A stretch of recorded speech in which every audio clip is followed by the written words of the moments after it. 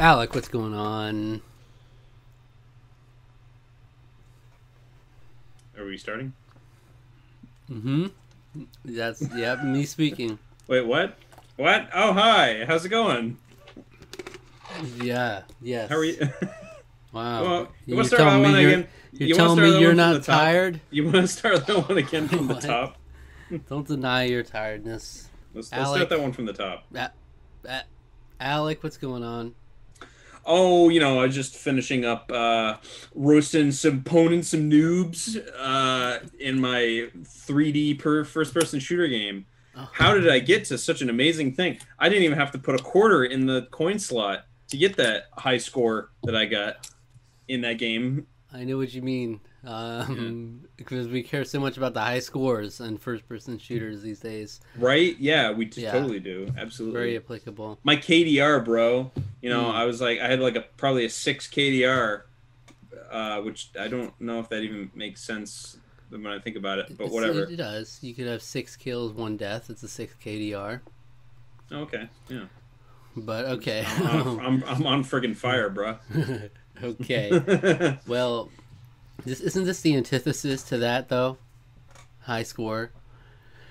I feel like I guess high score handled it with a bit of respect. I feel like it handled what? gaming, retro gaming. Oh yeah, absolutely. Yeah, no, it was quite good. I enjoyed it. Definitely, it was a good docu series. Like it was a nice little surprise just to see this on the front page one day. Yeah. Like, oh, I hadn't heard anything like anything about this like in development or being produced or anything. And we have some really like great interviews with people that you wouldn't necessarily expect. yeah. Like I didn't know what to expect going into it, but I was definitely not expecting like these deep cuts they got in here. Where I was Yeah. expecting all surface level stuff. It's like Yeah, I particularly knowing that Netflix was behind Netflix is behind a documentary called Enter the Anime, which if you have heard of oh that, yeah, do not watch it. It is absolute trash. Because they have this caliber of like talent in the anime industry. mm-hmm. And the interviews tell us absolutely nothing. They're as surface level and as cash grab as you can get, because basically it's just Netflix being like, let's advertise about all of the anime that you can watch on Netflix. Right. Not about anything like interesting about or insight into the industry. Particularly when there's actually an element that's kind of disgusting, where some people are talking about how all consuming the animation industry is in Japan, where it's like, I wish I had more time off, or like I wish I had more of a life and stuff, and they frame it like, wow, what amazing passion these people have that they're willing to give this up. And it's like, no, they don't have a choice. Like if you love, like if you're trying to be in animation, it's kind of horrible like what the industry does. It basically chews you up and spits you out. It's a brutal industry to work in. Mm-hmm. And like I think it's more of just ignorant. I would rather say that they did it out of ignorance rather than like they're actually like trying to frame it, like skirt aside the problems with the animation industry in Japan. They probably just didn't care or know or care. Mm-hmm. So you can kind of like get away with ignorance, I guess. But don't watch it. This is a much better, far better produced documentary. Yeah. With worthwhile interviews from pretty spectacular people in the industry. Yeah, I mean, a couple of things. The production value is great. Yeah. I mean, they do like there's different interpretations of documentaries. Like you can have very different styles you can go with, and this one went with like a dramatic, like like literally someone playing Space Invaders in the stars Yeah. themselves, which is like With Becky Heineman doing it that. seems really wacky, cool. but then it works actually in presentation. Most of the stuff does. Because it handles it with a certain amount of integrity, which is what I appreciate. Because I feel like this is something that mainstream, casual viewers could actually watch and be like, oh, and learn to appreciate some retro gaming stuff, you know? Stuff about Because the early days of video games and sort of the development through onto more modern times. because you and I are deep in the retro gaming world. Like, we've been in the retro gaming sphere for years, but for a lot of people, this could be their first exposure to it in any like specific sense, like historical. Yeah, I mean, yeah, we got our bread and butter back in the early YouTube days. That was basically the scene was about just about retro games, right? Yeah, So, that was like, and the All Gen Gamers podcast, which me and you both listened to quite a lot religiously, back in the day. We kind of cut our teeth on that stuff. So yeah, we definitely knew about like a lot of this stuff going in. that being said, But there I was think still it's new stuff I packaged. took away from it. Oh, absolutely. There was stuff I was so happy when they talked about the Fairchild Channel F. Mm-hmm. That was amazing, and I didn't know the story behind, like the story behind it, and that was just what an incredible story. Like I'm really, it's actually a little sad, honestly. Mm-hmm. But I was very impressed that they highlighted stuff like that, and there's other things like that they did in the documentary. Just random little things that you wouldn't expect to be in there, because they touch on the big things like Mario, Pac-Man, and whatnot. Yeah. What you expect, and they're still done really well. But then there's just random things thrown in, like Gay Blade. Yeah, which out of nowhere. Yeah, literally never heard of. Because they went and they hunt down these people. Like, they were like, we want this guy to talk about Gay Blade. Okay, and they just work it into the narrative. Yeah. In some ways, like, going into it, I was like, I don't know where they're going with this. Like, it's called High Score. Is it about like arcade specifically, or is it going to be about competitive, like the founding competitive stuff? But then it just kind of turned into each episode is almost independent of each other. They each tell like their own story.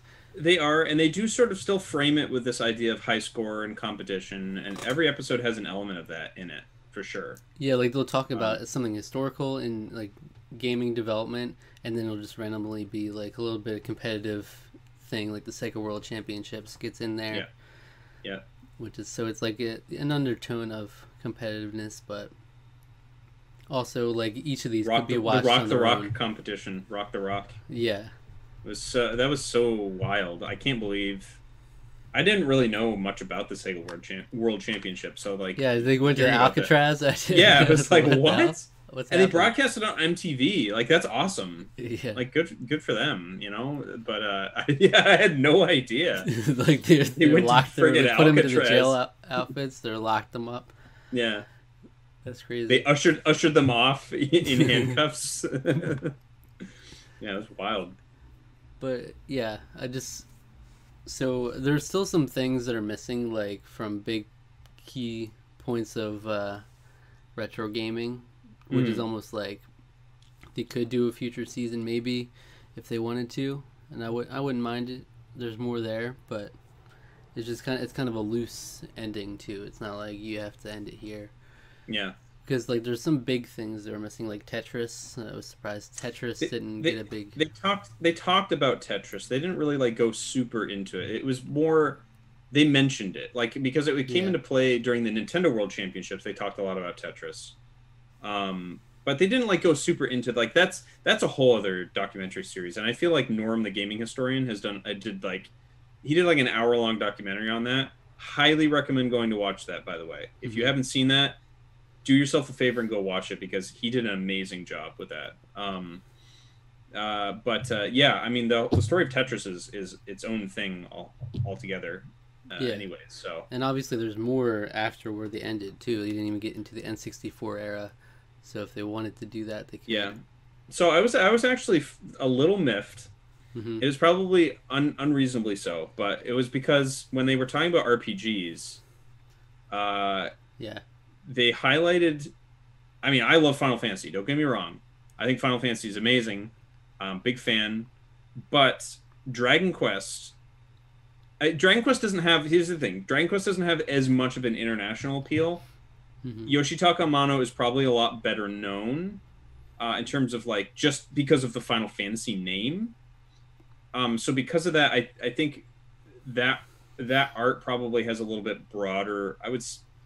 Maybe broader appeal. It's hard. I don't know. It's hard to be as more broad appeal than Akira Toriyama with Dragon Quest, because obviously Toriyama did Doctor Slump, Dragon Ball, and Dragon Quest, which are like the Dragon Quest being pretty big deal. Like that was to me, it felt like there was only part of the story they were really telling with Final Fantasy, because it was like, yeah, Final Fantasy was inspired by Ultima, but it was like, but they were really inspired by Dragon Quest. They were wanting to make a game like Dragon Quest. Yes, they were inspired by Ultimate, much like Dragon Quest was, but they were also very inspired by Dragon Quest. And like, it was like maybe they just couldn't get Akira Toriyama to interview Yoshitaka Amano's with Final Fantasy. You get more of that highlight that it's a little bit better known than Dragon Quest. But I mean, if you're gonna highlight like unknown stuff, I wish they had done that, because the PC gaming, like Ultima, being as influential as it was, like that's a whole other topic too, of like how the West developed their RPGs versus how Japan did, because they took completely different sort of they had completely different takes on the same influence from the same thing. So yeah, there's a little bit of I was a little bit like, you could have done that. You could have talked more about Dragon Quest, because I feel like that's an interesting thing on its own, because Dragon Quest led to the whole slew of Japanese RPG. It's very, very different from Ken and Roberta Williams games, very different from Ultima and so on. But yeah, I mean, that was just a small nitpick. I also felt like Ken and Roberta Williams sort of like like they brought them up and they introduced that whole segment, and then they just kind of like fell off the face of the earth for the last half of that episode. I thought that was kind of weird. Yeah. So I was like, they did a ton. Sierra is just like, you could do a whole documentary on Sierra. Yeah.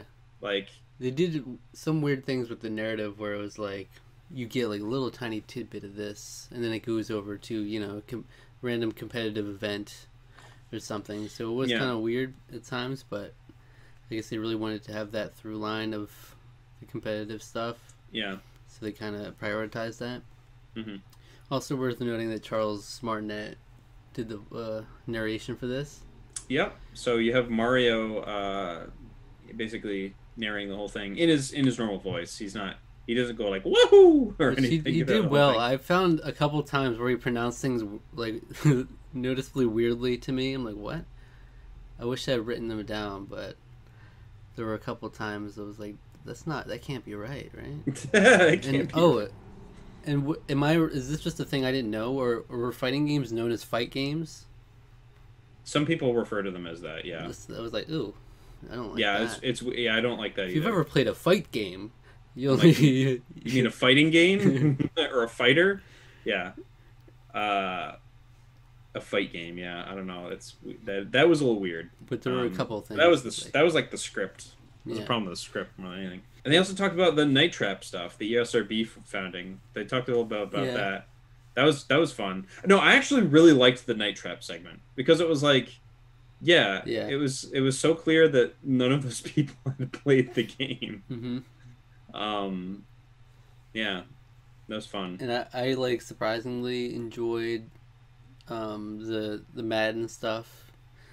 Like, that's obviously not something I care much for in terms of actually gaming, but it's still interesting. Like, I just find it cool that they reached out to these people, because it's like, you take this guy who's like so far removed from gaming now, like the people that were integral to Madden and things like that, and just make them come back and like they're still passionate about it. It's cool. Yeah, it was interesting. Yeah, getting that sort of like him talking with John Madden about this, like really introducing him to the concept of having a sports game. And John Madden being like, no, you got to have 11 players, because it's not football without 11 players. Mm-hmm. So it's like that's awesome. Like getting the whole backstory and stuff like that is really cool, and I like that as well. And I obviously really Yeah. loved all the Nintendo stuff too. Yeah, Nintendo stuff was a big thing. They didn't call the Genesis the Mega Drive. I don't know why they never mentioned the fact that the Genesis was called the Mega Drive in every other territory Yeah. except the United States.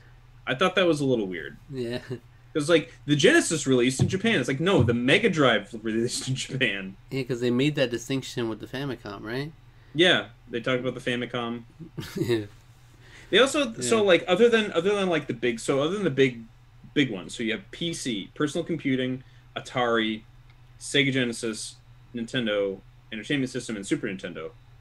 They didn't mention the Master System, which was Sega's other earlier console. They didn't mention any of the other sort of side consoles that came out. So you didn't mention like TurboGrafx 16. They didn't mention like Japanese computers, which I mean those are or Amiga or like anything other than like. But again, I think those are kind of so ancillary. Those are maybe too ancillary to really kind of Yeah. get the main thrust because they're only like 45-minute episodes. So I you know you got to give and take a little bit. I recognize that, but like just like that fact alone was just strange to me that they didn't have like nothing about the Mega. No, it's called the Mega Drive everywhere but here in the states. So Yeah. Overall, I thought it was really well done, though. oh yeah, absolutely. Give this a watch for sure. I really like the fact that they highlighted some more like unknown like less known stuff. So yeah, like about the Fairchild Channel F, it's the first game console with interchangeable cartridges because the guy who like invented it was black and there wasn't a whole lot of people in the games industry at that period of time. The games industry was fairly small, but it was lucrative. There weren't a lot of black people working in that industry, and he was the one that came up with this whole interchangeable cartridge for your console thing. Which I mean, that's huge. I mean, obviously we have our libraries of games Yeah. here, so like that was a really cool a big deal when he came out with that. So it's not a very known individual in terms of games. He's not somebody that has a lot of recognition. Unfortunately, we obviously don't have his name with us right now. Like I can't remember his name off the top of my head. Shame, yeah, shameful. But there's a lot of the people that are like that too. Like I can't remember the guy behind Space Invaders. So they talked about Space Invaders being a huge deal in Japan. So yeah, big interviews with not just English speakers, a lot of Japanese people. Yeah. Hirozuka Tanaka, Hip Tanaka, Hmm. because he was a huge sound design guy, but he also is instrumental in like Mother. They didn't talk about this at all, but he composed a lot of the music for Mother and Mother 2 and Mother 3. Huge music guy. Kind of like a jack of all trades, not jack of all trades, Renaissance man sort of in Japan. He's done. I mean, they showed him doing DJing. Yeah. But he's done other stuff. He's had bands and things like that that are fairly well known in Japan. Like he's sort of a little bit of a minor big deal. So It's just cool to see these people like still passionate about it when they talk Mm. about it, and like and especially the people that are so far removed from it, and then Yeah. they get to talk about it again. Or like seem that excited marketing, too. like the marketing director at Nintendo, Yeah. where she's like she hasn't been working Yeah. at Nintendo for like 2 decades basically, but But she Yeah. was like responsible for Nintendo Power. yeah, it's awesome. And they gave her the credit. You know, they give these people the credit that they're due. Yeah. It's nice. And even like little tidbits here and there, like how they talked about how Miyamoto would come over and smoke in their area and just say random things about like trees. Yeah, the two Argonaut guys that were working in Japan. Yeah. He was like, yeah, and our smoking room was like way away from her house, and it was the place Miyamoto would come and smoke. Yeah. That's It's just like- really funny. And that's just stuff I've never heard before. And Yeah, it's I'd never nice. heard about any of that. Yeah, it's amazing. So like I would like more of this. It's only 6 episodes. I wouldn't mind more of it. Yeah. Oh, also stuff about Doom. Doom is a really big deal. So I'm glad that they gave that its due as well. Yeah. Because Yeah, just the way they approach things, like the whole Star Fox, how they worked through how everything came to be was cool too. Yeah. Like the layers to it, and how Miyamoto was like, no, we can't. People will be confused if they got this whole have to worry about everything around them. So then the whole ring thing was established, and then like, how the animal characters came in, and they were like, I don't know about these animals. See, and then finally once they realized, they're like, no, yeah, no, this was a good idea, and I'm so glad they did, because I'm a huge, like, I love Star Fox so much. So, Yeah. and like to me, Star Fox is like Saturday morning cartoons. That's what I've always compared it to. It's basically just like a Saturday morning cartoon series that you get to play. You get these goofy animal characters and the spaceships, and you get this whole like story and everything. It's fun. It's a lot of fun. Yeah, just imagine it easily could have been just the game was just the R-Wing by itself, just going through rings. Yeah. And it's so different. Mm-hmm. But yeah, so how would you rate this out of 10? I mean, like, can we even rate this? Do we even rate this? Like, I don't even really know what to give it. It has to be done. Like, has to be done. Okay, I'll give it like an 8.5. Oh, that's a pretty high score. Uh-huh. Yeah, no, it was really great. I mean, it's, I mean, I don't really know anything to say much against it. I mean, it was a really solid series. I kind of wish there was more. I wish there was a little bit more information about some things. They kind of glazed over some things that, like we said, that was a little scattershot sometimes with the editing, and I kind of got what they were doing for the most part in most episodes, but some of it was sort of like with Ken and Roberta Williams, where they just sort of basically dropped their arc after the first 10 minutes of the episode, and I was like, oh, okay. Mm-hmm.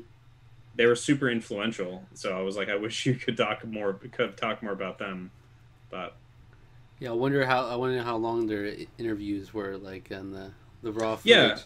Yeah, like I wonder how much more information they got from a lot of those. It would be interesting, because a lot of times when they're doing interviews like that, they usually interview people for like over 2 hours, sometimes more, depending on what it could be a lot more. What it is. Yeah, so I will give it an 8.5.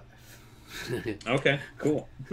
I just took your score. I didn't even think of one coming in, but it's like, I don't know. That seems right. It's right up there with Thor.